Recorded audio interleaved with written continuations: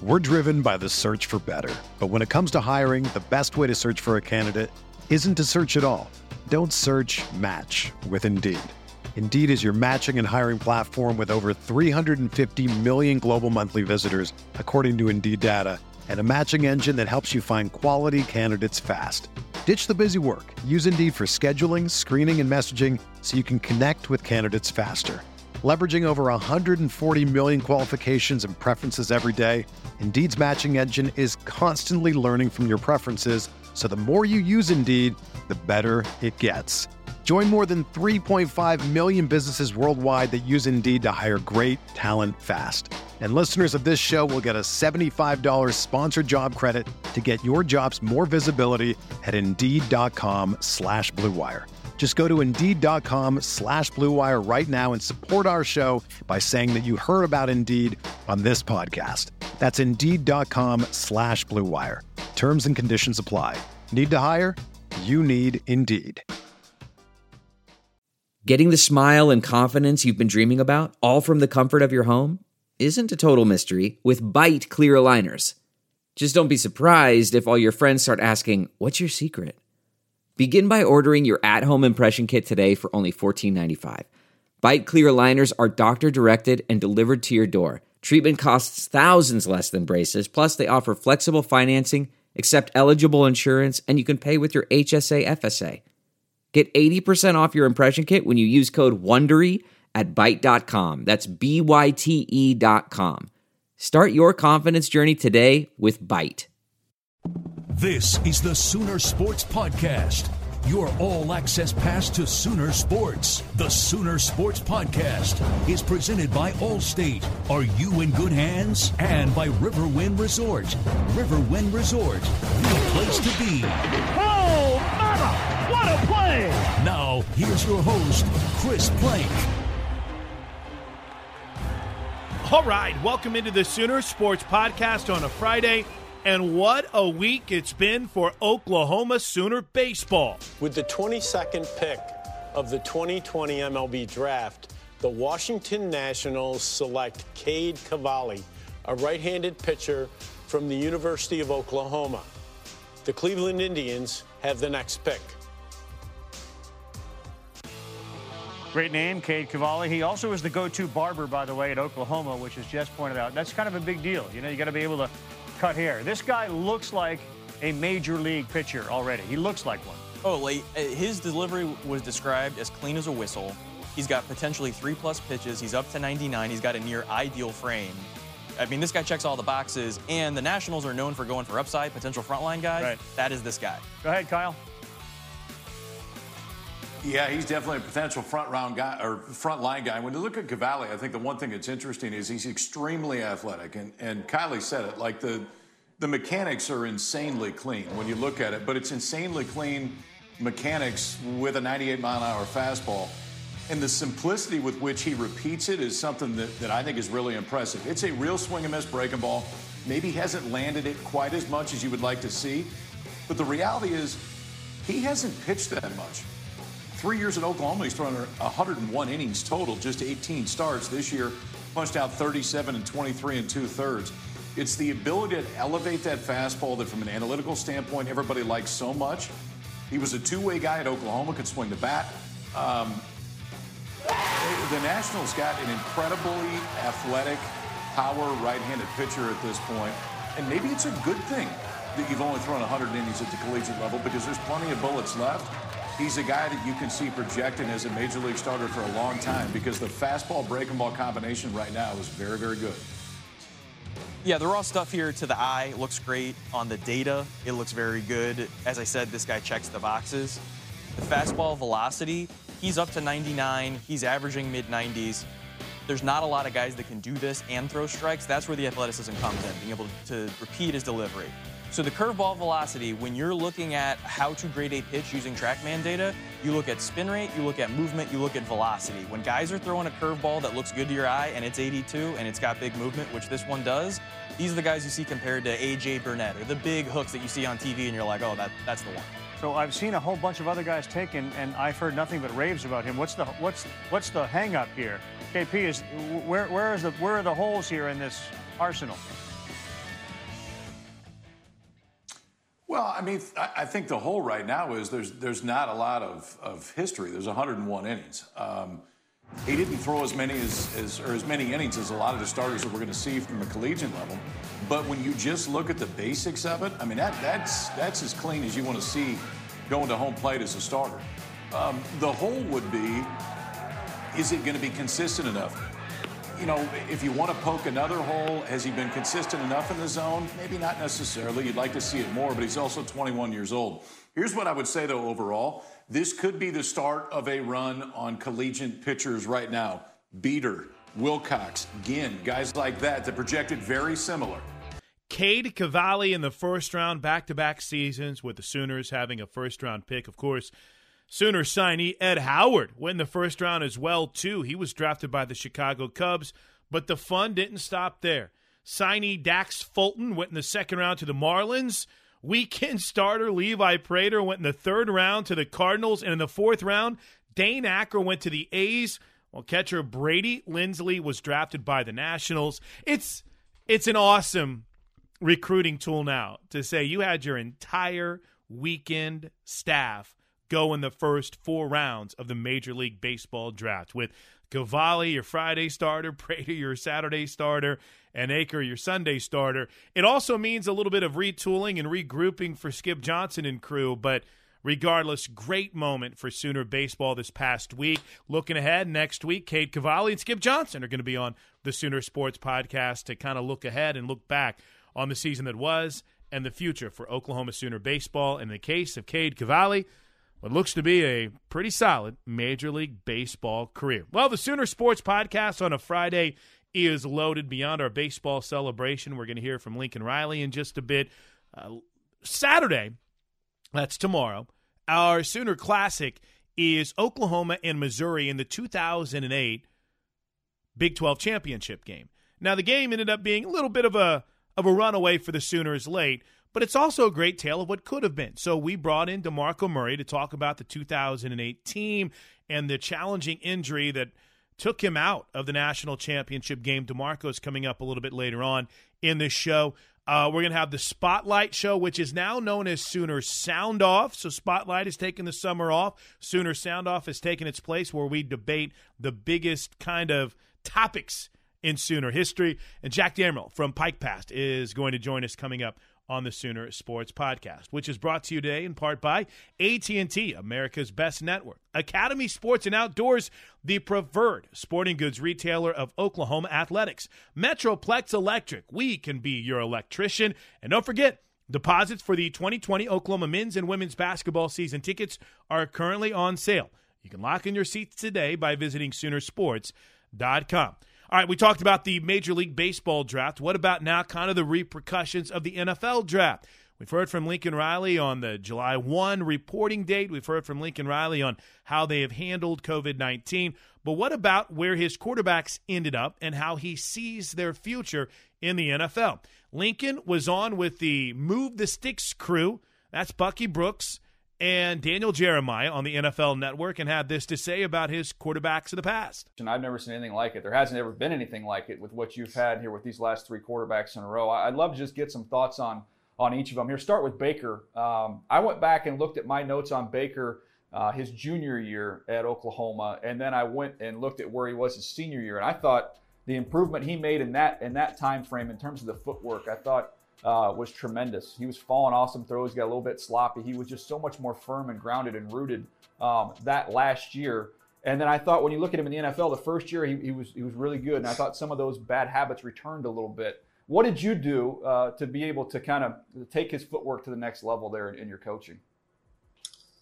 Well, I think it's first just getting comfortable and understanding, exactly what we wanted to do schematically, understanding the players around him and having confidence in that, where that he could set his feet and go. And I think for a guy like Baker, he has such a talented arm that it was the realization of, yes, I get that you can make this throw maybe without great footwork, but look how much better, look how much more consistent it could be when you tie in great footwork with it. And to give him credit, he really took off and ran with it. And so Yeah, and then watching him, the last couple of years, he's had some really, really, great moments, some huge ups. I know he's had some low moments too, which I think some of that is just part of being a young quarterback in that league. But certainly excited to see him hopefully get some continuity. I mean, it's definitely not easy when you've had I don't even know what number of head coach he's going on in such a short career. I think 3, maybe 4. So it's been, he's had a lot of different coaches, coordinators, play callers.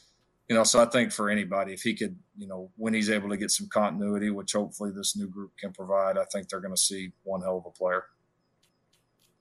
Coach, it's funny that you bring up continuity because the next quarterback, Kyler Murray, appeared to have a little level of continuity joining Cliff Kingsbury in Arizona, running some of those things that you guys ran at Oklahoma. And he goes on to be the offensive rookie of the year. When I look at Kyler Murray, I think 2 things, efficient and explosive.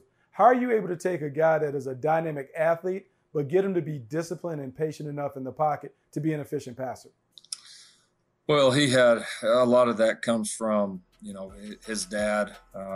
Kevin was a really good player and has always been a big influence on Kyler's career. So he came in with a good understanding of the throw game. And I always give Kyler credit, despite, the obvious, just unbelievable athleticism he has. He's always wanted to be a thrower first. And he's always had that mentality. And he was hungry to learn.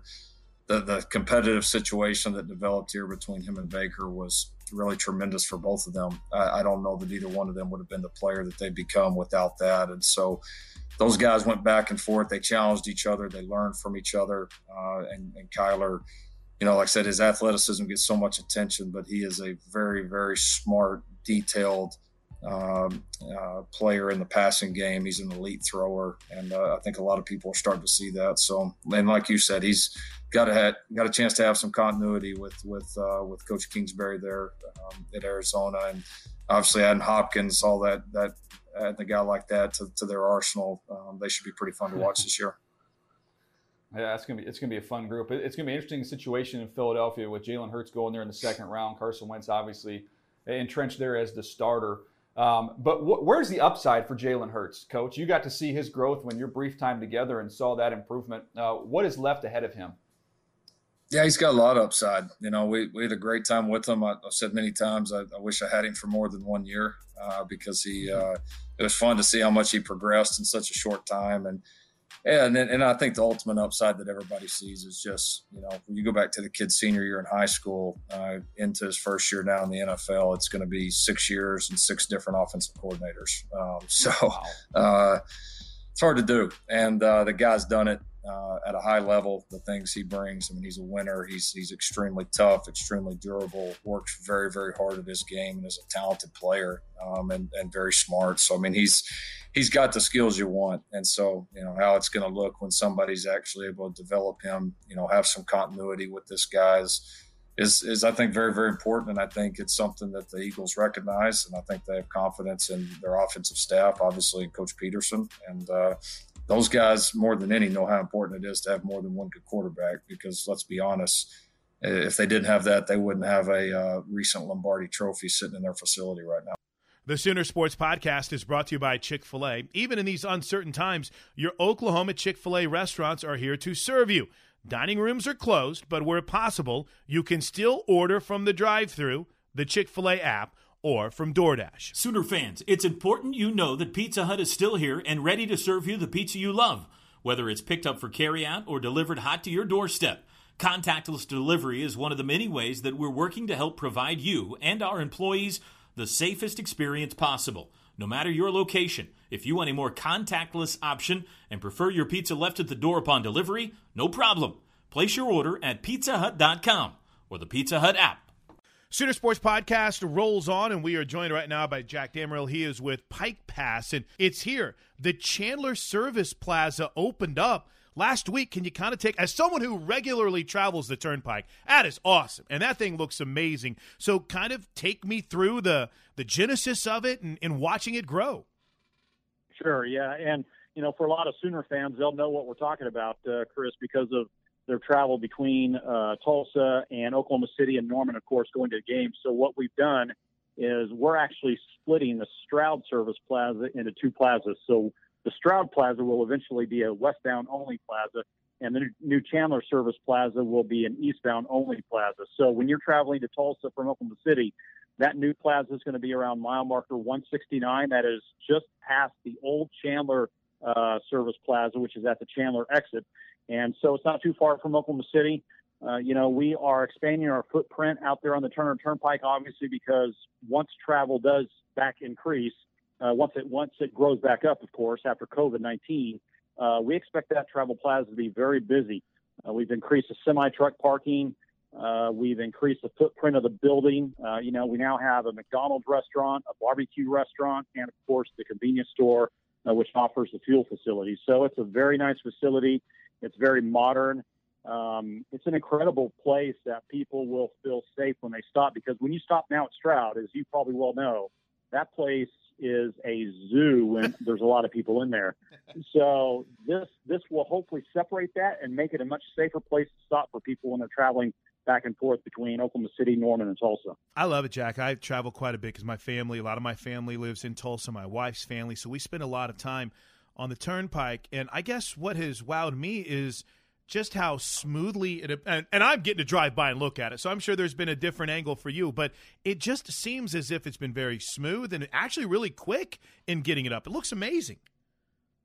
Yeah, it's we wanted to open it probably late last year, but that just didn't happen with weather conditions, and that's what happens in big time construction projects. Is there are some delays, and that's what happened. But we finally got it open, and we took our time in doing it. We didn't cut corners.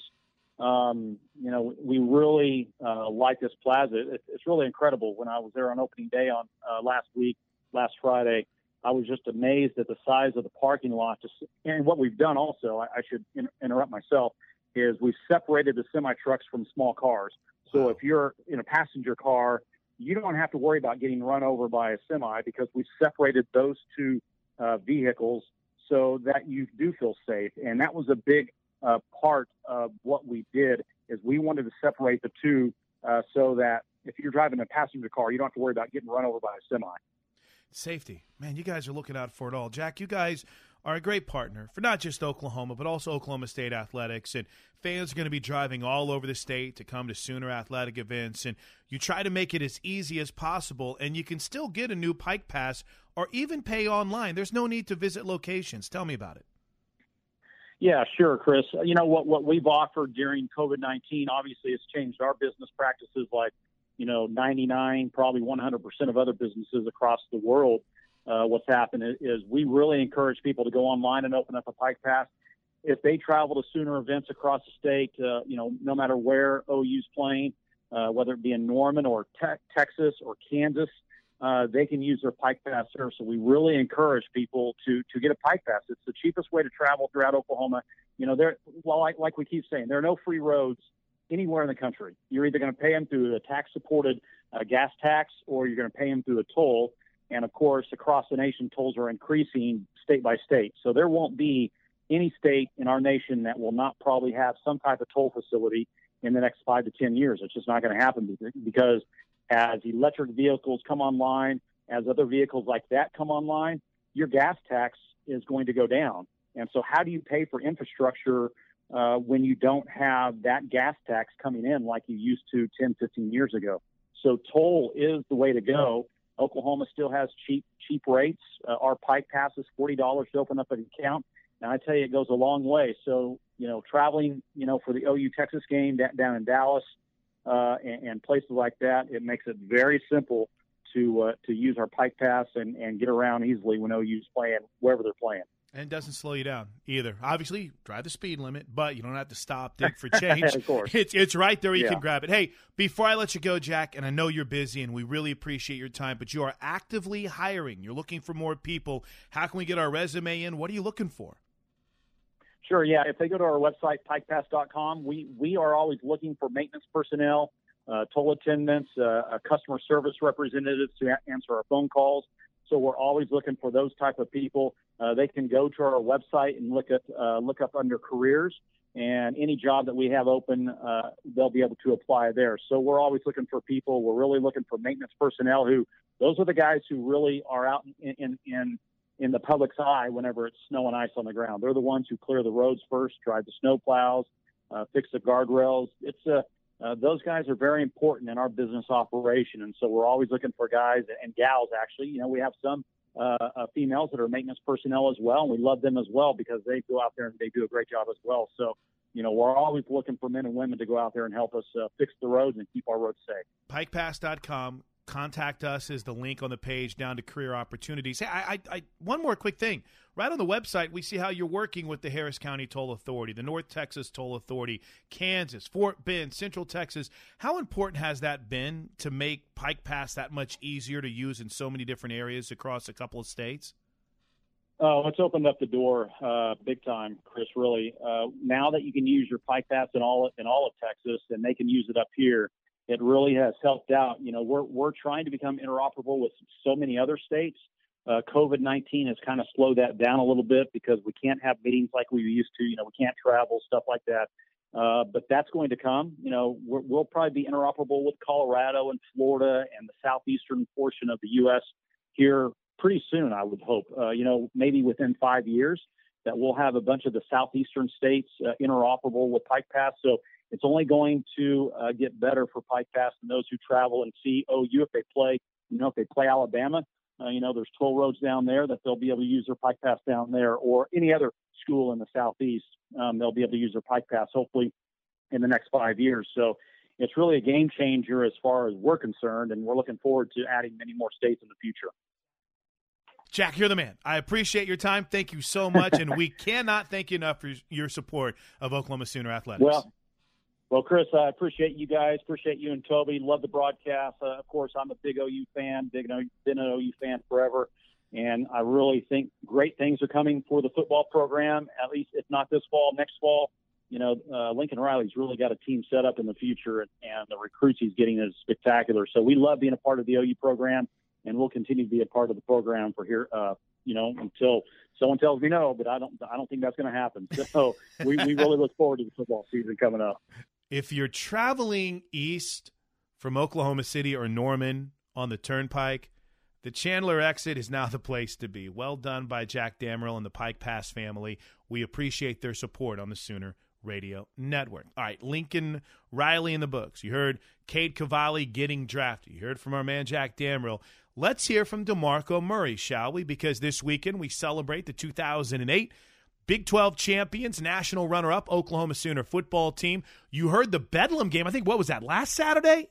2 Saturdays ago, the 2008 Bedlam game when Sam flipped into the end zone. Now let's hear from DeMarco Murray as we look ahead to the airing of the 2008 Big 12 championship game. I want to be clear, we're talking nothing but the 08 championship game with DeMarco, and this interview was taped about a month ago. So with that disclaimer, here's DeMarco talking about getting back into coaching and the 08 championship soon. You know, we're doing a show that's highlighting the 2008 year in the Big 12 because it was such an impactful year with great players everywhere, and that was the year that Oklahoma got to the national championship game, the BCS national championship game. And I remember doing your game that year at Washington, and it was a 55-14 beatdown in Seattle. I will put that offensive line of Oklahoma up against any offensive line I've ever seen in 25 years covering college football. How do you describe kind of that team, that season? I know it didn't end like you wanted, but how special was it during the course of the year? It was extremely special. I remember that game. I think the first half we were kind of battling back and forth, and then the second half, I think we may have taken off. But no, that offensive line was remarkable. It really was. And, you know, Phil Loderholt, John Cooper, you know, just name a couple guys, Duke and Brandon. Those guys were amazing. Trip Williams, obviously. Those guys were amazing. They worked their tail off every single day. And they made my job a lot easier, made Sam's job a lot easier. But I always tell guys that you know, that 2008 team and that stretch of offensive games that we had where we scored 65 straight points, it was pretty dang special, and honored to be a part of it. But, you know, obviously being a coach now, I'm trying to break all those records and help our guys, you know, obviously forget about that 2008 season and get one of those banners that we didn't get that year. You know, DeMarco, I know that obviously you've had your career in the NFL, and by the way, you were so good on TV. It still blows my mind you wanted to get in the grind of coaching. You could have had the suit, been judging everyone, but I love it that you're coaching now. Everyone now in this area, welcome to what if DeMarco Murray had been healthy in 2008 in those final few games. Can you take us through how frustrating that was for you to get through the whole season, have the most rushing yards you've ever had, your highest yards per carry? I mean, this team was just rolling. Can you take us through what that frustration was like for you whenever, what was it, ankle, knee injury hit on the kick return? Knee. Yeah, it was a hamstring injury. Oh, I thought you dislocated your kneecap. No? No, that was my freshman year. Oh, okay, got you. Freshman year, yeah. Second year was a hamstring injury. It was frustrating, individually, but collectively, I knew I was a part of a great offense, a great team that year that helped us get to where we wanted to get. Obviously, it was a big bummer, not to play in the national championship game, probably the biggest game of my career. I was obviously excited and pulling for us. But as a competitor, you want to be out there and help your guys. But no, it was I try not to let things like that. I try not to dwell on them. Gotcha. It just wasn't meant for me to be in that game, but I definitely think the outcome would have been different. Well, that's what I'm saying. So does every single other person that wears the crimson and cream. And you mentioned you're not going to dwell on it, but can you kind of take us through what that fight was like? We saw the same thing a few years ago with Marquise Brown whenever he hurt his foot in the Big 12 championship game and tried to go, but it just wasn't the same. You couldn't go. Can you take us through the process, DeMarco, and how hard it was with Scott Anderson and that crew trying to grind to get you potentially ready for that game? Yeah, we have the best, training staff in America, and Dr. McGinnis, all of our guys in our training department, they do an awesome job of taking care of us. But yeah, it was tough, it really was, and just mentally, luckily I had been through a couple of injuries that helped me kind of prepare myself in certain situations that I didn't go in a dark hole and kind of hide under a rock. So for me, it was all about pulling for your teammates now. And I think when you have a group of guys and a group of leaders like Sam, Jermaine, and obviously Coach Stoops at the time, where they're so positive and, hey, we're going to win this one for you. We're going to, those things encourage you, even though you're not a part of the game physically, but mentally that helps you more than you'll ever know. DeMarco, one of my favorite memories as an OU fan, and that includes, all the way up to today from the games I played in and all that stuff, is that 2008 game when Texas Tech came to Norman. They had just beaten Texas in a gigantic win for them. And I don't think they were ready, DeMarco. That was one of the epic beatdowns in college football history, in my opinion, with the hype that was coming into that game. Yeah, I gotta watch how I answer this because my boss was on the other side of that. I brought it up to him once or twice, so he was, obviously Lincoln was on the other side. But honestly, it wasn't Texas Tech's fault. If there was one team at that time that I wanted to play. Obviously, we had lost to Texas early on, and the previous year, Texas Tech had put a pretty big beat down on us. So for us, we wanted that game. We wanted it more than anything. And, it didn't matter really who we were playing, but it just happened to be Texas Tech. And that just made the standard even higher, for us. So it was the best atmosphere. I always try to tell people about this. I mean, that atmosphere was remarkable. I played in a lot of different atmosphere, a lot of big time games, championships. I mean, that atmosphere in front of our home crowd. I mean, I can't tell you, if they weren't there, if they didn't have that much enthusiasm, I can't say the outcome probably would have been the same. They energized us from start to finish. And, our guys, we came out there and we fought our tails off. And, the jump around song, that definitely was definitely special. It was a special night for us. The other game I remember from that year was the Nebraska game at Norman. I did that game. And when we say beat down, I think it's the worst I've ever seen a Nebraska team look. I think Bo Pelini's head was going to explode. But, just the course of that season, and why we keep asking about it is we are doing a part of a special for 2008. So don't think we're just only living in the past. But if you could tell young guys now, the guys that you've got in your running back room and guys that you're going to recruit moving forward, what were the things that made you special that year? You had over 1,200 yards rushing that season. It was your best year as a Sooner. What made you special? What can you teach them that they've got to do to be that kind of an elite player? I think when you come to the University of Oklahoma, it's going to be a grind. I know Gabe can attest to this. Just the summer workouts, like he mentioned earlier, the spring workouts, the winter workouts. It's an extremely competitive atmosphere here, and it's been here, since Coach Stoops took over in '99, and the trend has continued, since Lincoln has taken over, and it's even more competitive now. We're going to challenge guys, and we're going to put guys in certain situations to be successful. But as an individual player, as a mindset, when you come to Oklahoma, you're here for one reason. Obviously, you're here to get academic success and get your degree, but you're here on the field to win championships. And that was our goal, not just that year, but every year you walk in and you realize how much work and effort you put into it, that, hey, we got to come out here and show the world who we are, show these teams who we are. And taking care of the Big 12 is always the number one goal. And then obviously, trying to win the national championship is the top goal, the main goal. And, for us, we just realized, hey, we all have one goal. We were all in it together. We were all on this train together. So it wasn't guys veering to the right or left, but everyone was continuing to go, one direction. Now, Holly mentioned the 1,200 yards rushing in 2010 and, over almost 600 yards receiving, 20 touchdowns. Do you think that had anything to do with the redshirt freshman wearing 64 taking over at left guard that season, his first year starting? I don't know. The numbers don't lie, DeMarco. I mean, I'm just saying. I'm just looking at the stats here, bud. They don't. No, not at all, man. Hey, you led us there, so you gotta give yourself a pat on the back.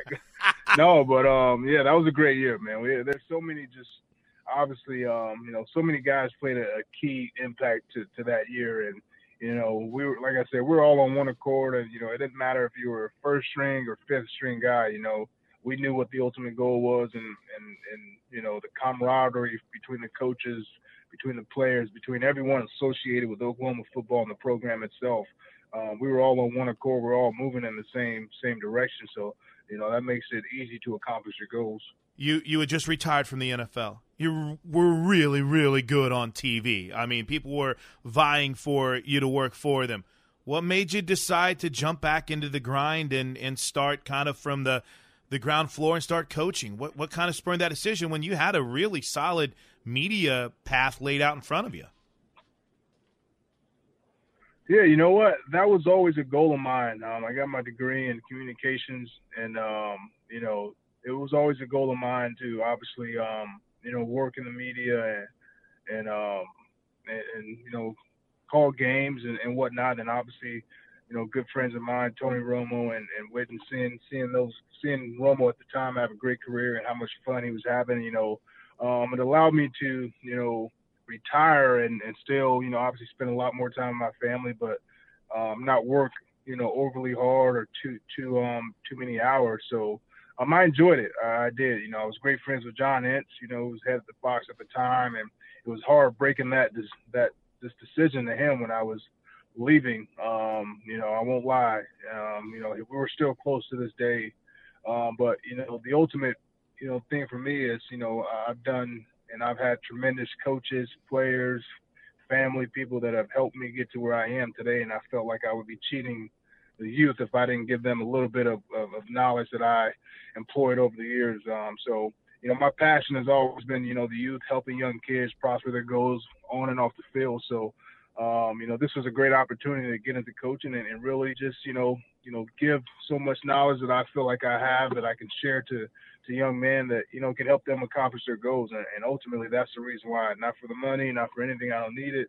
But I enjoy the grind. I enjoy, obviously, football, and I enjoy that competitive nature and being around a group of men trying to, obviously compete, and go get the same goal. The Sooner Sports Podcast is presented in part by OU Extended Campus. Degrees online, on-site, on your schedule. Become the tradition. OU Extended Campus. And Mercy. And Mercy, your life is our life's work. All right, let's wrap up this elongated edition of the Sooner Sports Podcast with a look back on our Sooner Sound-Off show, which aired on Tuesday. Hello once again, everyone, and welcome into the second ever edition of Sooner Sound Off. It is presented today by OU Outreach. It's our brand new show where we take some of the best topics and brightest stars in Sooner history, and we toss them around, debate them, try to determine which was the greatest of all time. Today's topic is presented by Taco Mayo, and we decided since it's Women's College World Series time, and unfortunately due to the COVID-19 pandemic, we're not having that event. Oklahoma, virtually an annual appearance in the Women's College World Series, we decided to try to decide what's the greatest ever Sooner softball team. Today's topic is presented by Taco Mayo. When you're at Oklahoma, you have 4 national championships, a Hall of Fame head coach, so you're lucky, and 13 trips, in fact, to the Women's College World Series to talk about. So a lot to choose from for our esteemed panel today. From Sentinel America, from her parents' house, in fact, is Jessica Cootie, who's been on hand for most of those championships. We have the voice of the Sooners, Toby Rowland, who is the defending champion on the show. And we have the people's champion by vote of last week on the internet somehow. That is Chris Plank, the voice of Sooner softball. So, Toby, since you are the defending champion on the show, you are first up. Please, the floor is yours for your initial statement. Chad, the 2016 OU softball team was the greatest Sooner softball team of all time. They surprised us, they captured our imaginations, and then they went on one of the greatest runs in softball history. And then they did it again. Jess? Hey, not too often do you see the nation's best pitcher and the nation's best hitter on the very same softball team. Give me 2013. This is not just the best championship team in Oklahoma softball history. This is not just the best team in Oklahoma softball history. This is a team that has an argument as one of the best teams in all of college softball history. Chris Plank, you're playing for second here today. No, I win regardless because I love all 4 of these teams. And Chad, somehow on the internet, it's called a poll. Come on, man. People vote, and they choose the winner. And the winner of this one Chad doesn't know Twitter. That's a very good point, Jess. The 2000 national championship team for OU softball set the foundation. 13, 16, 17 doesn't happen without 2000. Chad, this is where the championship mindset started. This is where Patty Gasso really cemented her legacy. This is the start. It's not possible without 2000. Jessica, very cocky with her opening statement. That is duly noted. Remember, you cannot believe everything that you read and see on the internet. The best part about this for me is that I'm the judge, the jury, and the jailer, so to speak, and I can't lose because I didn't win the people's vote or the decision on the show last week. So 2016 is one of my personal favorites because it kind of came out of nowhere, a 31-game winning streak. I think I've started the argument for you, Toby, but take it away, the 2016 team, state your case. Well, Chad, thank you for the time today. You look great, by the way. I don't know if the beard has ever looked better. The hair is on point. I look forward today stop to the your schmoozing. wisdom and your discernment. The greatest of Patty Gasso's many great softball teams came in 2016. They were so good, Chad, that they won 2 national championships. The story of the 2016 season is this: a warrior of an ace in the circle, a freshman class that came up clutch, 2 sensational senior leaders, and a win streak for the ages. And by the numbers, it breaks down like this. They went 9-1 against the vaunted SEC. 4 of those wins came in the Women's College World Series. They featured 8 freshmen and 4 sophomores. They leaned heavily on young talent. And a 31-game winning streak that gave them the belief that they were indeed a national title contender. To understand the magnificence of 2016, you have to remember what happened the year before. In 2015, OU didn't even make it to OKC.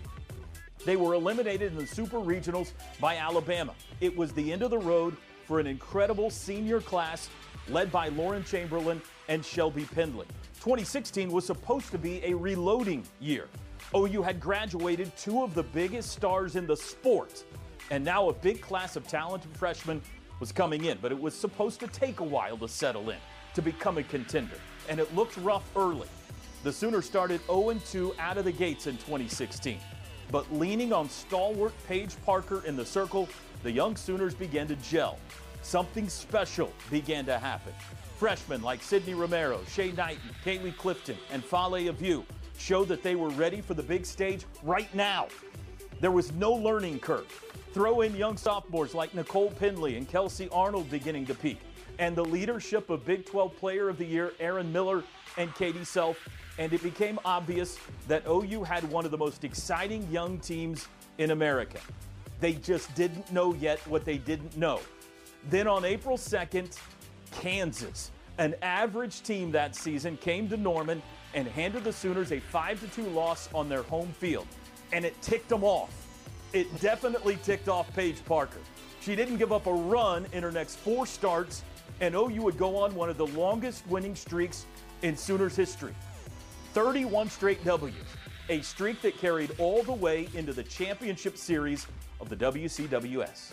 I think, that loss that we had to Kansas kind of sparked something in us that we really hated to lose. And so we just kind of went on a roll from there and, built off of momentum. And the more we kept winning, the more we realized, oh man, let's just keep this going. And we had some really special chemistry, and it was just easy for us to go out and play. And it was like you got to play with your best friends every day. So it was a really special run that we had that year. And, I definitely think that loss to Kansas kind of sparked that for us.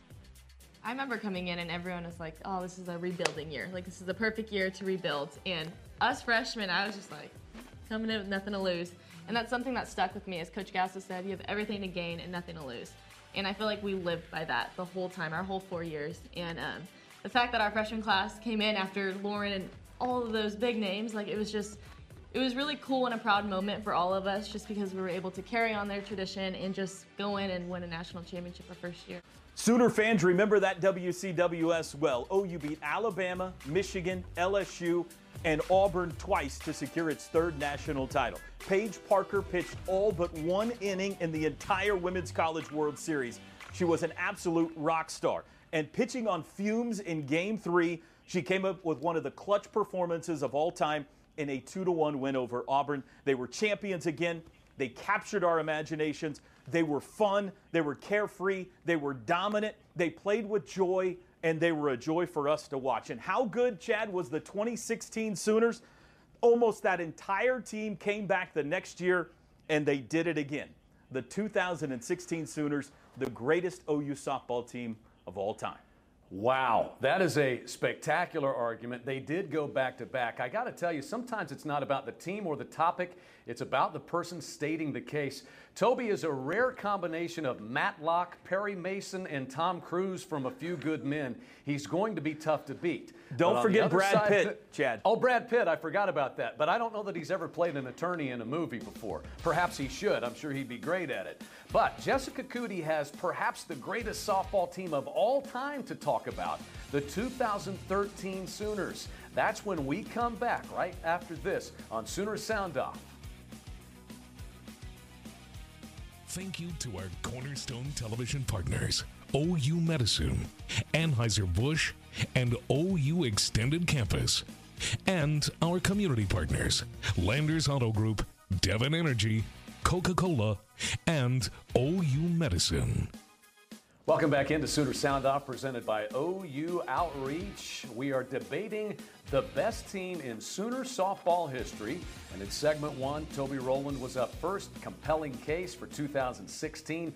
The first of, as it turned out, back-to-back championships. Great players on that team. Maybe one a little sooner than expected. Up next is Jessica Cootie in 2013, a team for the ages with stars like Kalani Ricketts and, of course, softball home run queen Lauren Chamberlain. I think Patty Gasso might have even said this is the greatest Sooner team of all time. So, Jessica, no pressure. It's yours to lose, and the floor is yours.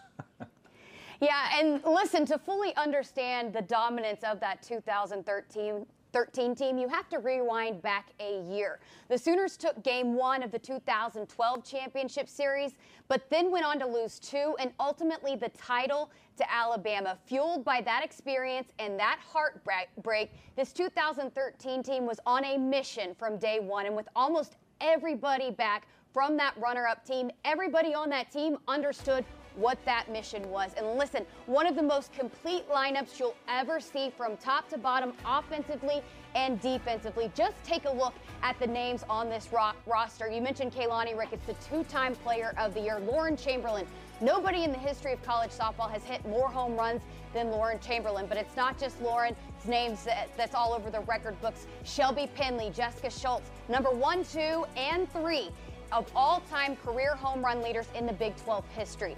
You got Jessica Schultz, arguably the best catcher in program history, and then Brianna Terang out in the outfield, a second-team All-American that year. Shelby Penley, by the way, was the 2013 Big 12 Player of the Year, and as I'm going to show you here in just a few minutes how clutch even the bottom half of the lineup was. So already on paper, one of the best teams Patty Gasso had ever assembled. They had the experience of coming up short. They knew what it takes. So receiving the number 1 overall seed into the postseason, they rolled through the regional, including a 14-1 run rule over Arkansas. But the very next day, after clinching a spot in the Super Regional, May 20th, 2013, just 10 miles up the road from Marita Hines Field, a deadly F5 tornado ripped through Moore, Oklahoma. Just complete destruction. 24 lives were lost, including 9-year-old softball player Sydney Angle. That week, the team went up to help with the cleanup efforts in Moore, and that weekend, hosting Texas A&M in the Super Regional, they invited Casey Angle, Sydney's sister, to come be the back girl, and she was in the dugout with this team the whole rest of the way. They wore SA, the initials, on their helmets as well.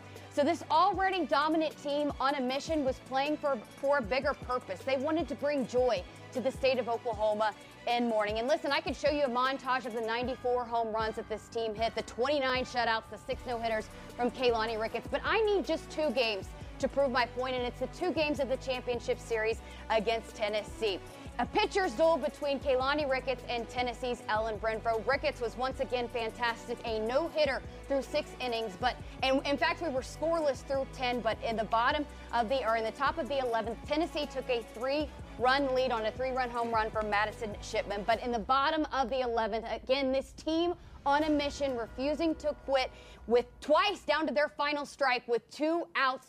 It's the 7, 8, and 9 hole hitter that came up huge for Oklahoma. It's Destiny Martinez with her first triple of the season. It's Callie Parsons who ties it all up at 3. And then Keilani Ricketts with another scoreless 1, 2, 3 inning with all the momentum heading for Oklahoma's way. As we know, the rest is history. Lauren Chamberlain with a 2-run home run. It was her 60th career home run.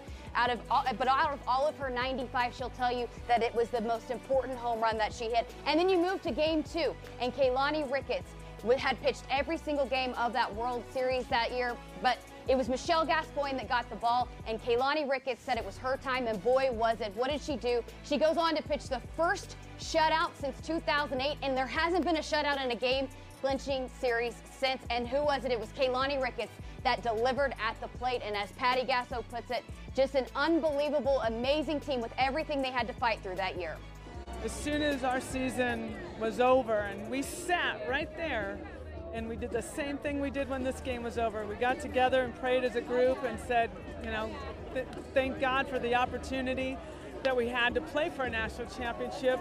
Let us learn from it. And from that moment on, there was pressure on us, and we knew it, because we were going in as the favorites. And we followed the path, and we trusted each other, and we knew that our time was coming, and just believing in it. And it's here, and it's just like surreal, but it's so deserving. I can't even tell you the performances that these guys had. And the game last night is something that I will watch forever and ever, and the ending of this I will watch forever and ever. It was just an amazing group, amazing.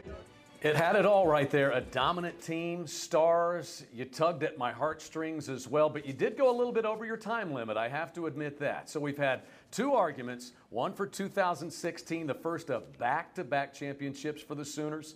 2013, maybe the most dominant team in all of softball history, but it could be said, without the team Chris Plank is going to argue for next, the 2000 Sooners, we might not have had the other 3 national championships. Chris is up last. Did we save the best for last?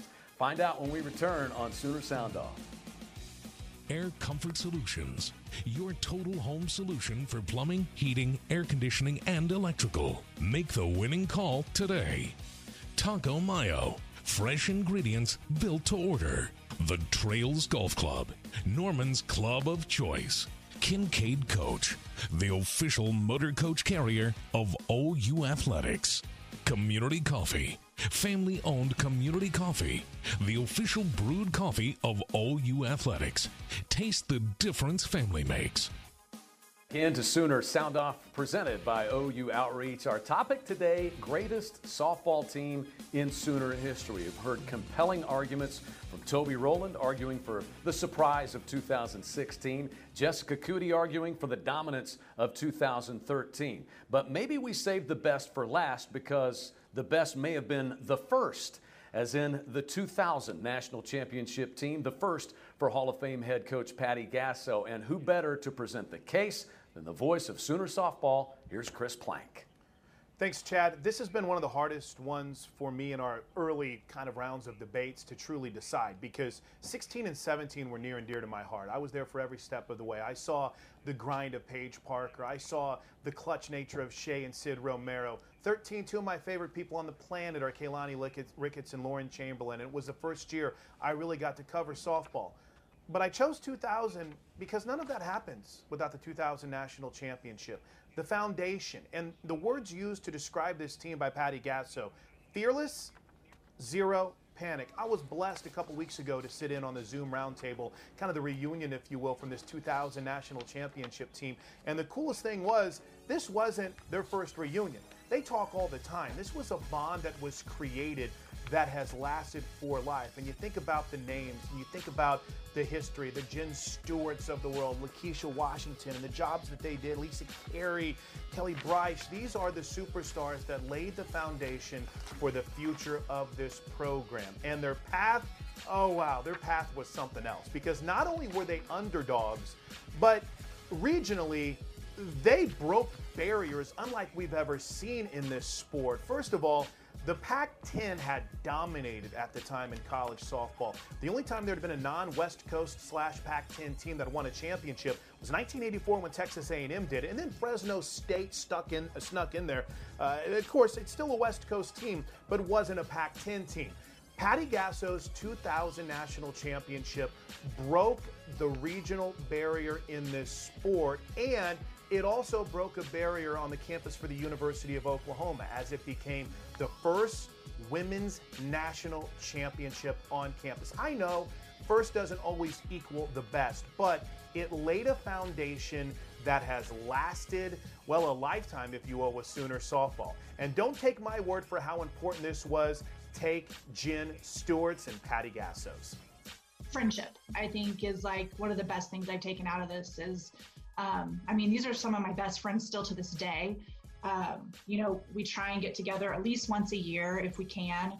And I feel like not a lot of teams probably do that, and I think that was Coach making us like a family. It was all about family. It was all about the bond that we shared and the experiences we went through.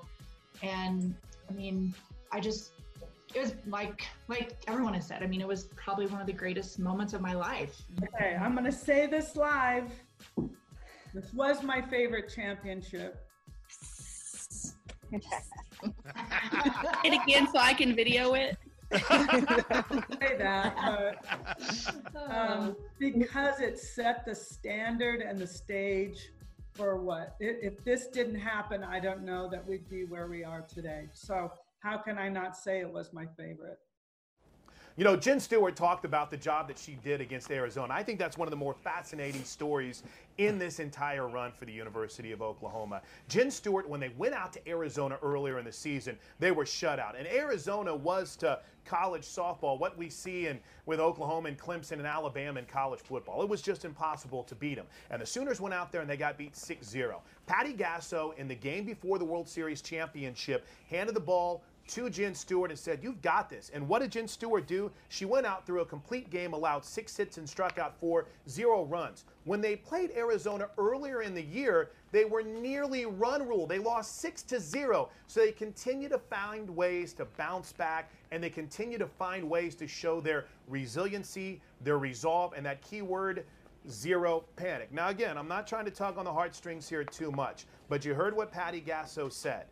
This was her favorite championship. And the reason why, it set the foundation. They didn't know it was the championship mindset at the time, but it developed a championship mindset. And if they don't win that championship in 2000, there was a really good chance that Patty Gasso was on her way back to the West Coast, and maybe coaching softball at Oklahoma wasn't going to be the way to go. The 2013 champions were incredibly talented, 16 and 17 back-to-back, but none of them are possible, Chad McKee, without that 2000 national championship. Wow. I'm blown away by that argument, I have to tell you. And I think if you were going into this horse race, that probably would have been third in a lot of people's minds. But Chris Plank has given us something to think about. Nothing left to do but for me to determine a winner. We'll do that next when we come back on Sooner Sound Off. The Sooner Podcast is your all-access pass to Sooner Sports. Listen as Toby Rowland and Chris Plank talk all things Sooners. New episodes drop every Monday, Wednesday, and Friday. Log on to Soonersports.tv/podcast to listen to old shows and subscribe to always get the newest ones. Log on to Soonersports.com/kids for information about joining the Sooner Junior Kids Club presented by OG&E. Brought to you in part by Orthodontics exclusively. Sooner Sports TV Personalities Wardrobe is provided by Threads Menswear and Blush on Campus Corner. Hair and makeup provided by Clementine Hair Lounge. Welcome back, everyone, to Sooner Sound Off. This week, since it is Women's College World Series time, we decided to debate the greatest softball team in Sooner history. And we had a lot to choose from. 4 national championship teams. And the debatees today get a chance with their closing arguments. 2016, 2013, and 2000 were the choices of our panelists today. And first up with his closing argument, the voice of the Sooners, Toby Rowland. Chad, you're the champion today in my books. You've hosted like a champion for sure. One thing you can always count on when you're the host, there will be no fishiness. That we appreciate out of you. The 2016 OU softball team was Patty Gasso's greatest team. An ace that was invincible, young guns that were unflappable, a win streak that was unfathomable, and a Women's College World Series performance that was unmistakable. Then they went copy and paste again the next year. Amazing. It was so amazing, Chris Plank went to Disney World afterwards. Jessica, give me your closing argument. Hey, you pulled out the dictionary for that closing argument, didn't you? Hey, this 2013 was the first championship team in the history of softball to lead the nation in both pitching and scoring. 57 games won that year, 25 by run roll. In the postseason, a perfect 10-0, outscoring opponents 91-16. In the title game, your number 2 pitcher throws a 3-game complete game shutout, and your star pitcher is the star hitter at the plate. How many teams can say that? Ralph Weekley, the co-head coach for Tennessee that year, who had spent 9 years with Team USA, said that Oklahoma team could have beaten most teams in the country, even the great ones. Lauren Chamberlain said it was a video game-like year. It was a team on a mission with the talent already, but then playing for a bigger purpose for the state of Oklahoma, as I lost my earpiece there. And if that doesn't sell it itself, I asked Lauren Chamberlain herself. She agrees with me. 2013, the best team in Oklahoma softball history. Hard to disagree with the home run champion, and I truly don't disagree with Toby either. All 3 were great championships. My foundation has been very simple, Chad. None of those happened without 2000. And yeah, 2013 was one of the most dominant teams in the postseason we've ever seen. 2016 and 17 may have been the peak of Patty Gasso's coaching and seeing the youth come together. But the championship mindset started with 2000, and the foundation was built. It regionally diversified the sport. Since the Sooners won it in 2000, other conferences like the Big Ten, the ACC, the SEC have committed to, built, and won national championships in softball. It didn't just change the sport for Oklahoma, it changed the sport across the board. Wow. Our closing arguments, by the way, were presented this week by Cade Coach, the official motor coach carrier of Sooner Athletics. So my thought process here, Toby, it was back-to-back championships. You unleashed a barrage, a Johnny Cochran-like barrage of adjectives and adverbs. Incredibly impressive. Jessica, dominance, tugged at our heartstrings during your argument, but I am with Chris Plank. Listen, if I went against the voice of Sooner softball in a softball argument, what kind of a host or judge would I be? Good call. And Patty Gasso That's a good said, call. It's her favorite team. I can't go against 4 Natty Patty. So congratulations, Chris Plank is the winner by Way to my go, Plank. determination. Congratulations, Plank. Now, we want our viewers out there to help us determine who they think was the winner. You can log on to Soonersports.tv's Twitter account, voice your opinion, see who was right, who was wrong, and declare the people's champion. Chris Plank won it last week. He won Lauren it here on the Chamberlain's show. not going to be happy Will with he you, win Chad. with the people? I'm sorry, Lauren. I apologize. More debates next time. We'll see you then on Good Sooner job, Sound Plank. Off. I would like to say the approval of my coworkers means a lot. The fan vote, being a man of the people as I am, means even more. So when the poll comes up on Monday, please vote at Sooner Sports TV for the 2000 championship team. Though this is like asking me which of my kids I like or love more. All of these teams are worthy, and the 2017 team was only, I guess you could say, eliminated because I used them the week before for the greatest postseason run in Sooner sports history. This week we'll be debating, and think about this one, Sooner fans, the greatest single game performance in OU football history. There it is. That's what's on tap for this week. And I didn't talk a lot after DeMarco's interview because I just wanted to kind of make sure the podcast kept rolling. But I can't thank Mike Houck and the Sooner Media Relations Department for giving us the opportunity to talk to DeMarco and wax nostalgically on that 2008 team. I can't wait for you guys to hear on the classic broadcast coming up tomorrow, the OU Missouri game. It'll be available right around 5 o'clock. Our affiliate, 107.7, the franchise, will air it tomorrow afternoon. I think it starts at noon, as will Sports Talk 1400 in the Norman area. So a couple of places where you can listen to it live. And that's what's on tap, presented by OG&E. OG&E is power at the speed of life. And also on tap, Cade Cavalli, Skip Johnson, and much more on the incredible draft week that has been for Sooner baseball coming up next week on the Sooner Sports Podcast. Also, I want to remind you we're going to have a very special episode as we look back on the week that has been in coming together and fighting for equality. We're going to hear from several members of the coaching and administrative community, a special podcast episode dropping tomorrow. Until then, have a great start to your weekend. And Boomer Sooner, everybody.